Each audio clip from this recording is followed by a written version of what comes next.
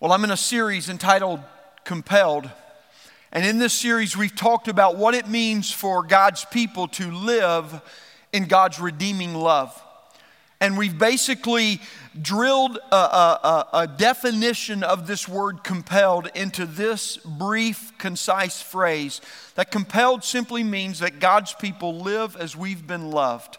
We live as we've been loved. And we live because of God's full devotion to us, that what we're living to grow a full devotion to the Lord. And a life of full devotion to Jesus is compelled to live sent. Now that word sent is an acronym that I've been working through for the last 2 weeks, and I'm going to continue today.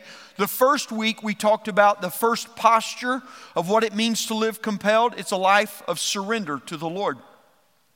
The second week we talked about the second posture of what it looks like to live compelled, and that is the posture of expending our life, that we're compelled to expend our life.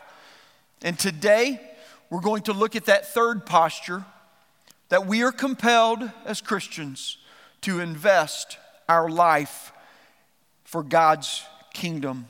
Today I want you to walk away with this main point, that Christians live compelled by God's love to invest their life in the body of Christ, to build others up, and to send the gospel forth.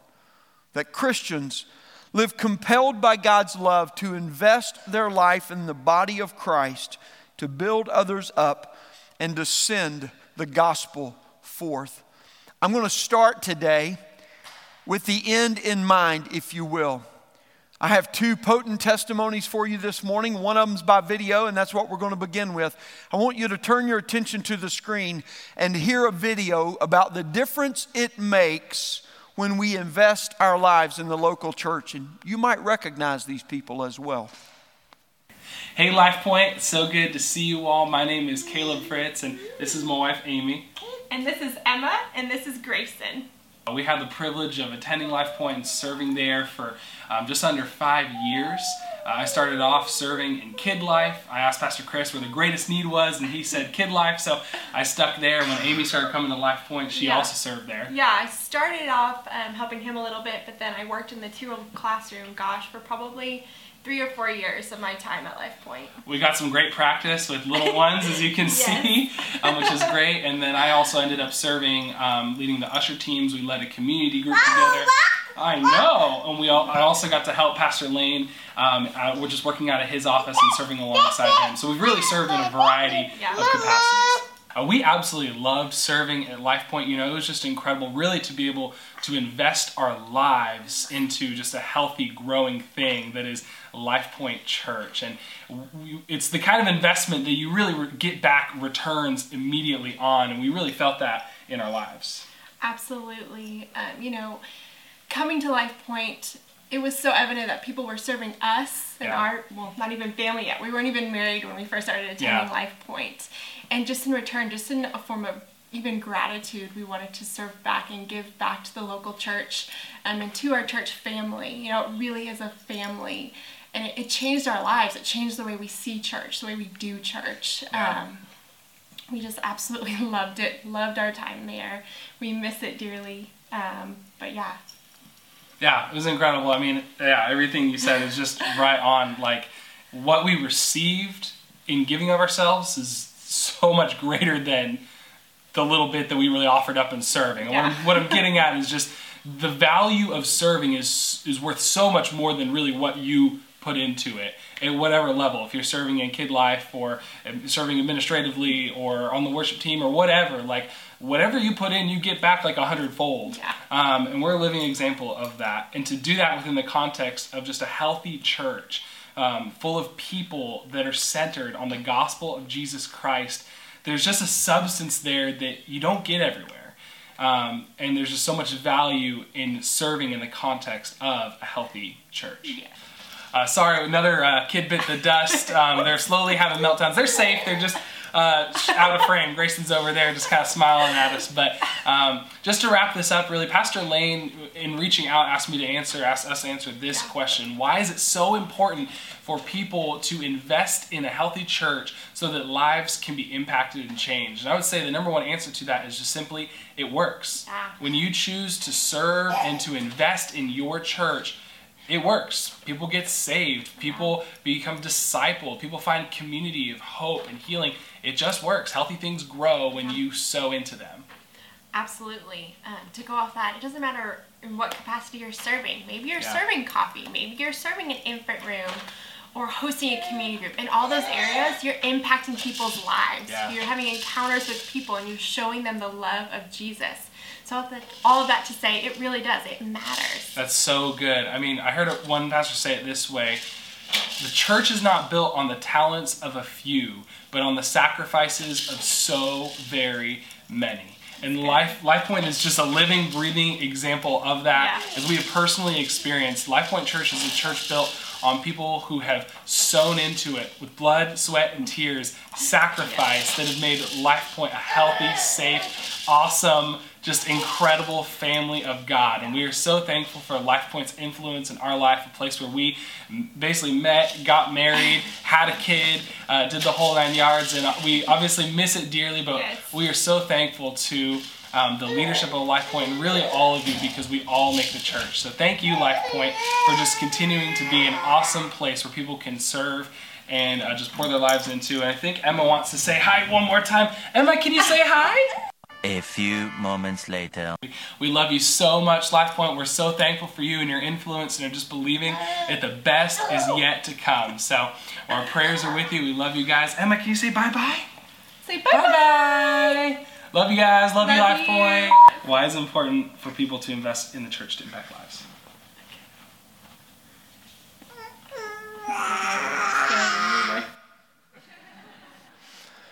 Now, for those of you who know Caleb and Amy, that video is very indicative of Caleb in the way it is made. Very, oh, hey, why, squirrel, and those kinds of things. I show that video, though, because I want you to see this. They didn't come to us as a young family with children. They came to us as two college kids who God brought together, and then a few years later, as He grew them up and matured them through our church, He called them, and now they serve in a church in Hotlanta, Georgia, and are serving Him there. But I want you to see a picture of much of what we're talking about today by investing in the church. You see, Christians invest in the church because that's God's plan to accomplish His purposes and His will in the world. And so as we look today, I want us to see, what is it that God's Word says about investing in the church? How is it? And I'm going to share with you 5 principles today, very simple principles of how it is we invest our lives in the local church in order to build others up and to send the gospel forth. I want you to go to Exodus 35 with me today. I'm going to begin reading in verse 4, and I'm going to skip around a little bit, but I'll tell you where I'm at so you can follow me. Verse 4 says this: Moses said to all the congregation of the people of Israel, "This is the thing that the Lord has commanded. Take from among you a contribution to the Lord. Whoever is of a generous heart, let him bring the Lord's contribution: gold, silver, and bronze, blue and purple and scarlet yarns, and fine twined linen, goat's hair, tanned ram's skins and goat skins, acacia wood, oil for the light, spices for the anointing oil and for the fragrant incense, and onyx stones and stones for setting for the ephod and for the breast pieces." Verse 10, "Let every skillful craftsman among you come and make all that the Lord has commanded." And then go down to verse 20. When Moses had finished the commandment and all the description of it, it says this: "Then all the congregation of the people of Israel departed from the presence of Moses. And they came, everyone whose heart stirred him, and everyone whose spirit moved him, and brought the Lord's contribution to be used for the tent of meeting, and for all its service, and for the holy garments. So they came, both men and women, all who were of a willing heart." Verse 29, All the men and women, the people of Israel, whose heart moved them to bring anything for the work that the Lord had commanded by Moses to be done, brought it as a free will offering to the Lord. May God bless the reading, the hearing, the understanding, and the obeying of His word today. With a vast array of gifts and items, everyone, it says, whose heart was stirred, participated to make an offering, to invest in the church, in the people of God. The first principle I want you to see this morning is simply this, that investing originates from the heart to demonstrate God's spiritual work in our life. You see, when Moses commanded the people of Israel to invest in this building of the tabernacle, he appeals to their heart. And that's what they were doing. There was no place for them to gather in worship. And because of this era of history, there was no place for God's presence to reside and for the people to understand that God's presence was among them at all times.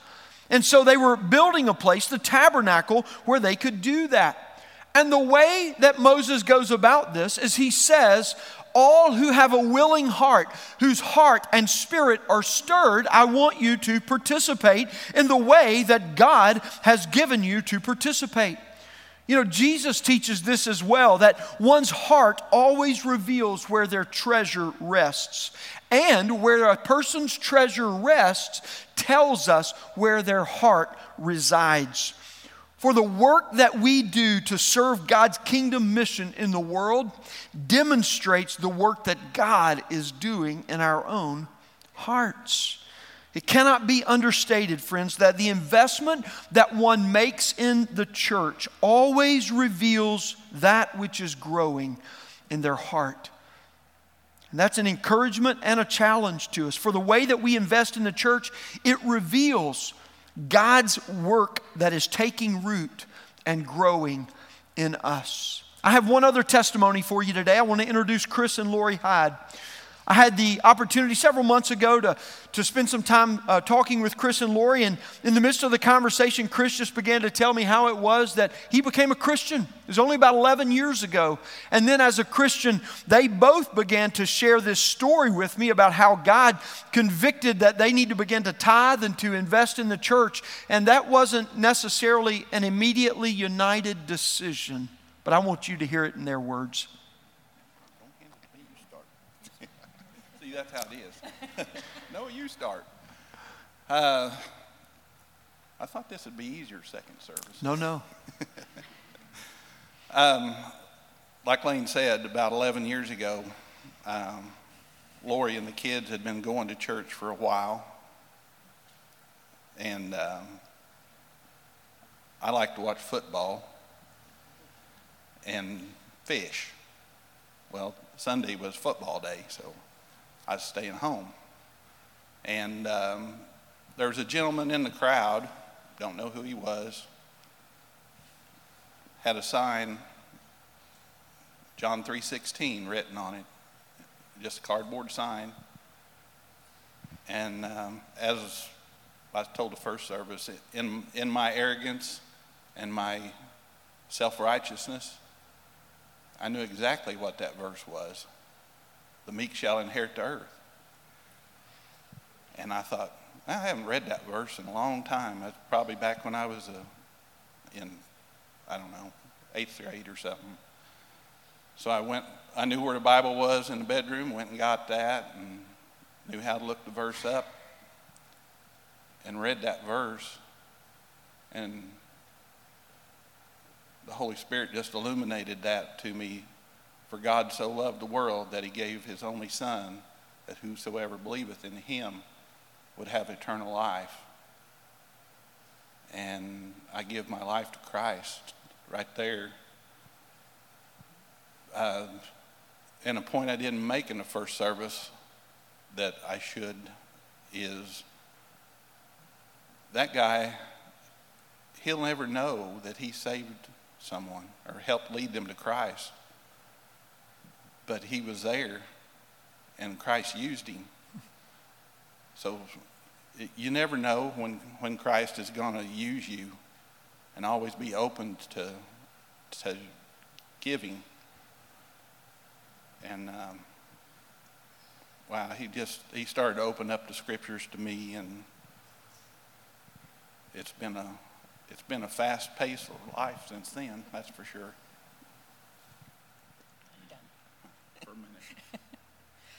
minute. Chris and I came from opposite viewpoints about what our giving to the church should look like, whether it was tithes and offerings or serving and helping. As his walk with the Lord deepened, he became more generous, not only with money, but with helping people. We had a family close to us that had a lot of needs, and we helped with that. And as he became more generous, I really started struggling with that. Money's always been a stronghold for me. I was raised to believe you save every extra penny that you have and you put it away for a rainy day or if an emergency comes up. And here's Chris every Sunday saying, I think we need to increase our tithing, and I think this family needs help, or I want to give some time to the church that we were going to. And I was really having a problem with that. And as I told Lane, every Sunday morning became some sort of a argument or a heated discussion about, number one, how much the tithes should be and what we were going to do once we got to church and things like that. After one particularly rough Sunday, the next day after Chris went to work, I sat down and I took my Bible and I thought, I'm going to look up every entry about tithing and offering and money that I can find, because I'm pretty sure in there somewhere I'm going to prove my point. But thankfully, in his mercy and grace, the good Lord saw it differently. And I didn't find anything that made my point. In fact, I found several things that really convicted me. I kept reading about giving cheerfully. I knew I was not a cheerful giver. I was a reluctant giver. Another one I found was give in proportion to what you have received. And I thought, hey, I'm doing my part. And the Holy Spirit said, no, you have Jesus as your Lord and Savior. That's what you were given, and there's no way you will ever be able to pay back in proportion to what that gift was. And then another one that I just knew for sure that was probably going to prove my point was, I went totally blank. It's right there in paper. Paper, and I didn't bring my glasses to read it. So we're stuck now. So I went through all of these things, and I just thought to myself, these are not proving my point. And I really felt the conviction of the Holy Spirit that my heart was not in the right spot. And I said, I got down on my knees in our front room that morning, and I just prayed that the Lord would change my attitude and change my heart about it, and that he would open my eyes to see my shortcomings, and I asked for his forgiveness. That next Sunday, I gave the checkbook to Chris, and I said, it's up to you. I can't do this anymore.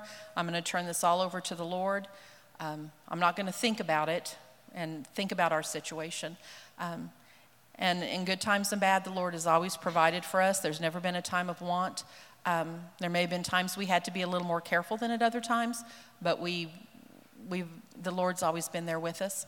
And it gives me peace and comfort to know that in some way, what we're doing, we may not be in the trenches serving on committees or doing things, but we're able to contribute in that way so that the word is being spread to people who need to hear it. So it was still a struggle, but man,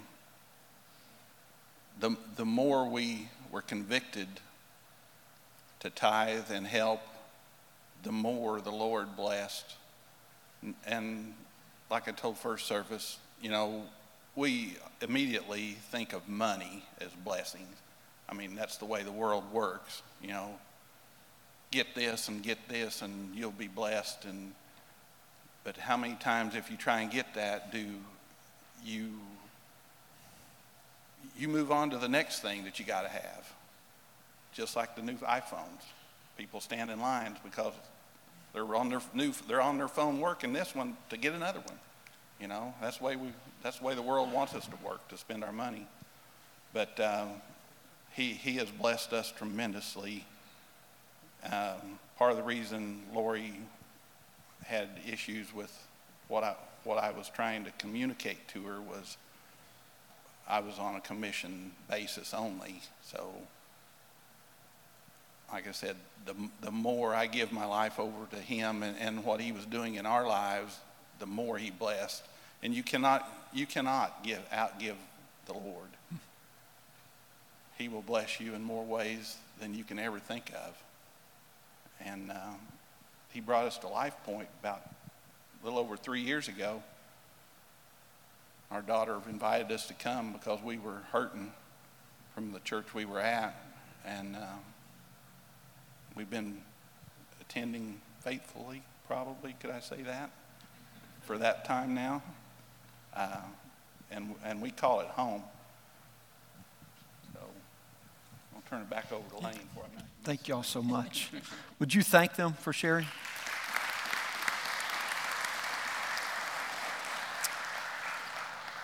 I heard this early on, and I've learned it throughout my ministry, but anytime you talk about money in the church, it's always a matter of the heart and not the pocketbook. And that's why we aim at staying focused on Jesus and his mission in what we're doing. Because a Christian invests in the church as an overflow of what God's doing in their heart. And that's what it shows us. The second principle I want us to see today is this: that we invest, and invest engages our whole life, our time, our talent, our treasure, as well as our talk. In this passage in Exodus, we see that it was the Spirit of God, it was the work of God in the hearts and the minds and the spirits of the people that stirred them to invest their life. But when they invested, it engages the whole of who they were. It not only gold and silver and ram's hair and goat's hair and yarn that they could spin. I mean, it was whatever it was that their life was vested in. And as they gave of that to invest in the church, that's the way God used them, both in their time and in their talent as much as their treasure, because some of their investment was not only to bring the goods, but was to create from the goods, the craftsmen and the women in their weaving and in their crafts as well. You see, Exodus shows this principle that the work we do for the kingdom is all encompassing of our life.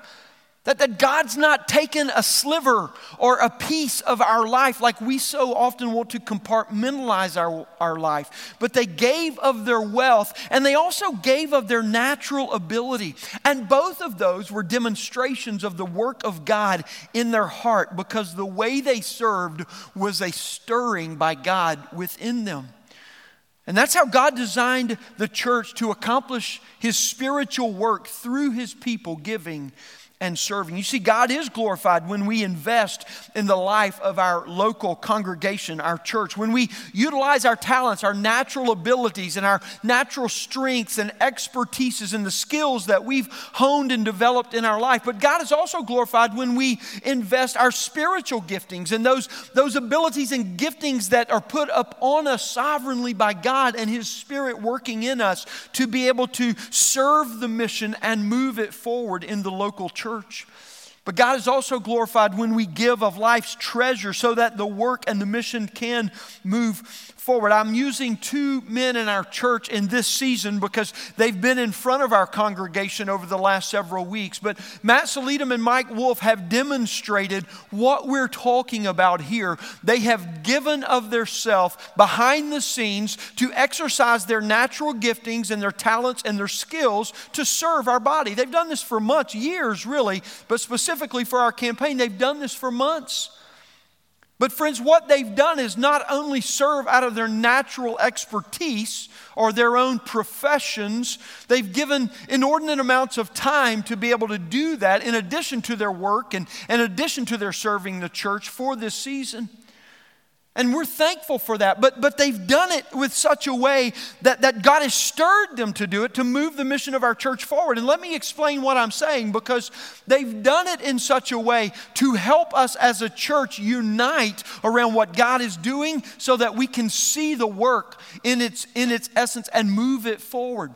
But let me tell you, that work that I just described that they've done will not be the greatest work or the greatest impact that they leave on this church. And I'll tell you why. Because both of those men disciple weekly as a regular part of their life One leads a community group, the other teaches in Kid Life every week. And the greatest impact they make, while they have blessed us immensely as a church by the demonstration of their professional skills and expertise in leading and helping us, the greatest impact they make will come from the testimonies of people's lives that have been radically touched and changed because of the way God's just using them every week in community group and in teaching Kid Life. And I don't have time right now, but I could tell you 2 powerful stories exactly of the testimonies that have come recently from those men's influence in community. You see, God is glorified when we intentionally use our time, our treasure, and our talent to invest in the church. But God is also glorified when we intentionally invest by using our tongues to encourage and to build one another up. Have you ever thought about this, that the using of the tongue intentionally in the church is the fundamental strategy of God for His mission of the gospel in the world? To tell the good news. The tongue's it. That's why James says, with this instrument, it's so potent and powerful because you will either bless or you'll curse. You'll either build others up and you'll either invest, or you will inject venom and you will curse other people as a spark creates a wildfire. That's the 2 images that James uses. And he speaks of the importance of our tongue. You see, the way we talk in the church directly impacts whether we're investing to strengthen it or to damage the mission of it. And Christian, every effort that you expend, every minute that you serve, every dollar you give, and every word that you speak is designed by God to strengthen the mission of this church and to move it forward as He grows you and as He grows you up among us all. You see, Christians invest in the church by our God-given gifting, those natural talents as well as our spiritual giftings, by our God-given prospering, as you just heard from Chris and Lori, through our God-honoring allocation and generosity as well as our God-glorifying encouragement to one another. How potent it is for us to be careful to intentionally speak words that bring courage and strength and hope and light to one another, because you just never know when somebody walked through the door today on their last limb. And that simple word can turn a bad day into the best one they've ever had. The third principle we see is this: invest grows as one matures, and it compounds spiritual growth in all of their life. Some of you will be familiar with this prop right here. It is the beginnings of the greatest sport God's ever given to humanity, the sport of baseball. It's a godly sport. That's why the scripture starts in the big inning. Listen, friends, I wouldn't be a real pastor if I didn't use jokes like that. If my jokes are actually funny, you'd have to fire me, because I'd be more of a comedian than a pastor. But I prove myself when I use jokes like that. Oh, he's got to be a preacher. His jokes are horrible. And you laugh. This is a baseball tee. You see, a baseball tee is one of the first tools, instruments that you use to teach a child how to swing the bat to hit the ball. And as you do, you're teaching them that they can't hack at the ball, they can't chop upwards at the ball, but they've got to learn to swing straight through, to find the sweet spot on that bat, to make sure that when the bat contacts the ball, they're watching it all the way, but they find that one little band in their stroke where the greatest power of their stroke meets the ball, and they can send it to the furthest reaches of the field. That's what a tee is all about right here. You know how it works? You put a ball on there, the kid steps back, hopefully by the time daddy's got out of the way, and he swings his little head off. He swings his little heart out. I mean, he just swings his arms off thousands and thousands of times. And do you know when a kid stops using this? They stop using it 2 times. They stop using it when they go up to bat, because after T-ball, nobody's impressed that you can hit the ball off a tee. Big hitters don't step up to the plate, tee the ball up, and then hit it. And people pay big money to see that, right? No. But the second time you stop using it is when you stop playing baseball. because you don't ever forget what you learn on the tee. It is foundational to everything that you learn about hitting. And the greatest hitters in the world continue to take thousands of swings at a ball off a tee, because it is the foundation and the fundamental for how it is that they will excel in their hitting when they get in the batter's box and the game is on the line. When I talk about investing in the church and we talk about faithful giving, friends, we're talking about what it means for us to never forget the fundamentals and the foundation upon which we build our life. Because no one hits in baseball by forgetting the lessons they learned on the tee, and no one invests in the church by forgetting or excusing the foundational lessons of what it means to steward our life in such a way, time, treasure, talent, yea, even talk, to steward our lives in such a way that builds not only the church, but our lives. You see, spiritual maturity manifests itself in every area of life, but what Paul says, what Jesus says, and what Moses has said, especially spiritual maturity manifests itself in our giving. And the most fundamental foundation for us in giving is that faithful stewardship, that faithful giving, because it reveals a heart that rests in Jesus. Remember this, a treasure invested is a heart rested. That's what Jesus tells us, because he says, where your treasure is, there your heart will be also. Your heart will rest where your treasure has been invested. Faithful giving begins with that principle of proportion that Lori talked about. You're not held accountable before God for what someone else has, only what he's given to you. And when we live out God's love in us, we give, the scripture says, according to the way that God has blessed us. So you see, every time we give an offering, we're making a statement about God. That this represents what he's given to me. This represents the way that he has blessed me. But faithful giving also serves us as a discernment and a diagnosis of our heart. As a discernment, it shows where it is that our heart rests, that our heart rests with Jesus or not. But it also gives us a means of diagnosis, because it leads our heart where it needs to trust when it wants to stray. Prone to wonder, Lord, I feel it. Prone to leave the God I love, the old hymn reminds us. And how true that is of our hearts. But friends, when we practice faithful giving, it puts our treasure of life where we believe because of Jesus our heart needs to reside. And so it becomes a leash, a tether to lead our heart to Jesus. But then faithful giving also grows us into generosity. It helps us not just to be generous in the giving, but in all of life. You see, sometimes we invest our treasure because God's love fills our heart. And at other times we invest it that we might loosen the hold that the world has on us and rest in Jesus. Both of those produce Christ-like maturity within us. And so faithfulness in giving that leads to generosity also fuels within us a readiness and a desire to commit to the Lord's work and to see it completed. As Paul teaches in 2 Corinthians chapter 8, this is that progression of Christian maturity and stewardship, that we demonstrate faithfulness in giving to show that our heart is tethered and anchored to Jesus, and that faithfulness in giving grows us into generosity and the practice of being generous in all of life.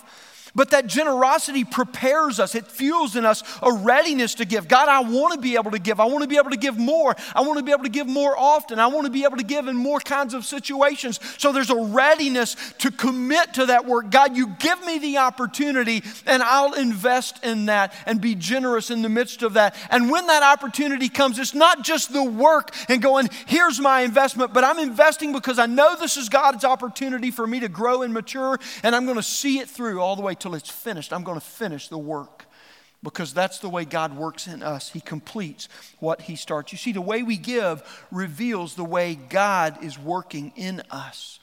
And our biggest problem and challenge regarding giving is that we somehow see it as disconnected from all the other work that God is doing.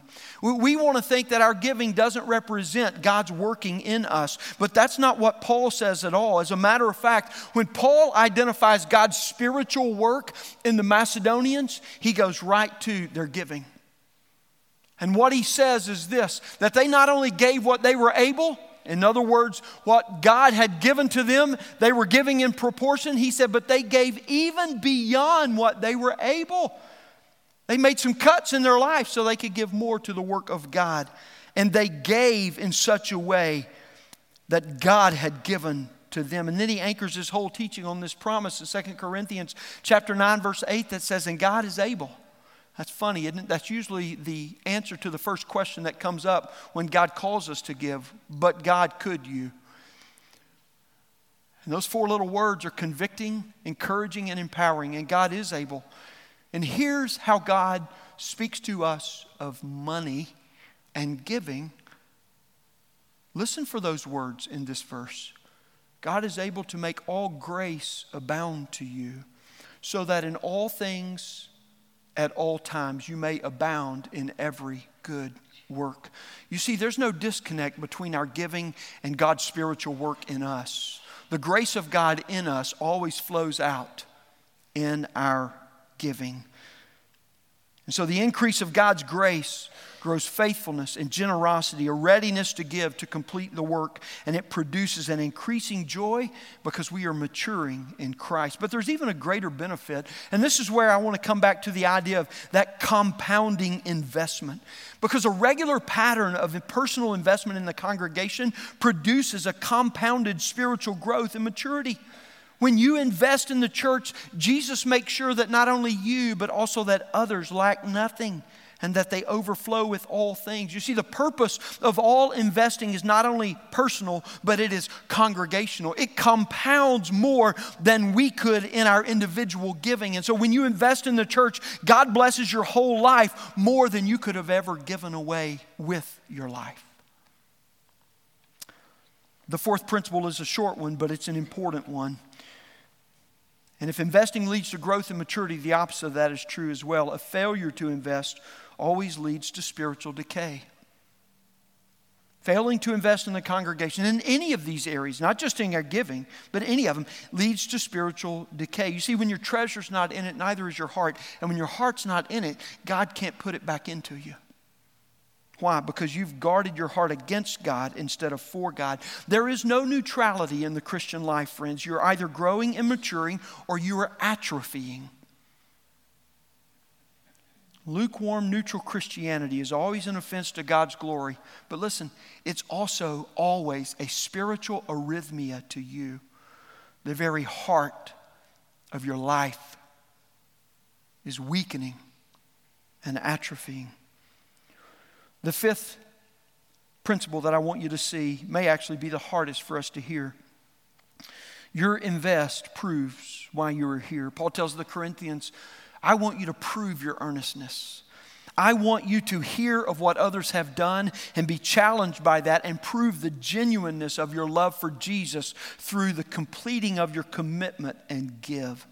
You see, friends, your investment may always feel like it's more. Like, God, I'm giving more than you've given to me, or I'm giving more than I ought to have to give in this situation. Everything you just heard in that testimony, that's what it feels like at first. But God always promises, as you also heard, you will not outgive him. You cannot outgive him. It will not end the way you feel it begins.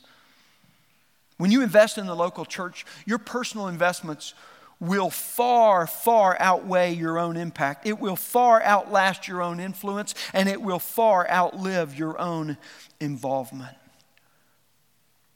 You see, what Paul says when he challenged the church was this: prove the authenticity of your faith and the genuineness of your love for Jesus through the generosity of your life. Prove you are compelled by the way you live to invest in the life of the local church so you can grow and grow up, so others can grow and grow up, so the church as a whole can grow and grow up, and so those who are far from God can hear a good news that God is not far from him as we send the gospel to the ends of the earth. I'll close with 2 scriptures that I want to share with you. The first one is in 1 Corinthians 3:16, and here's what it says. I want you to see how this corporate impact comes together. It says, do you not know that you are God's temple and that God's Spirit lives in you? If you look at your footnote on that verse, that word for you is not individual, it's plural.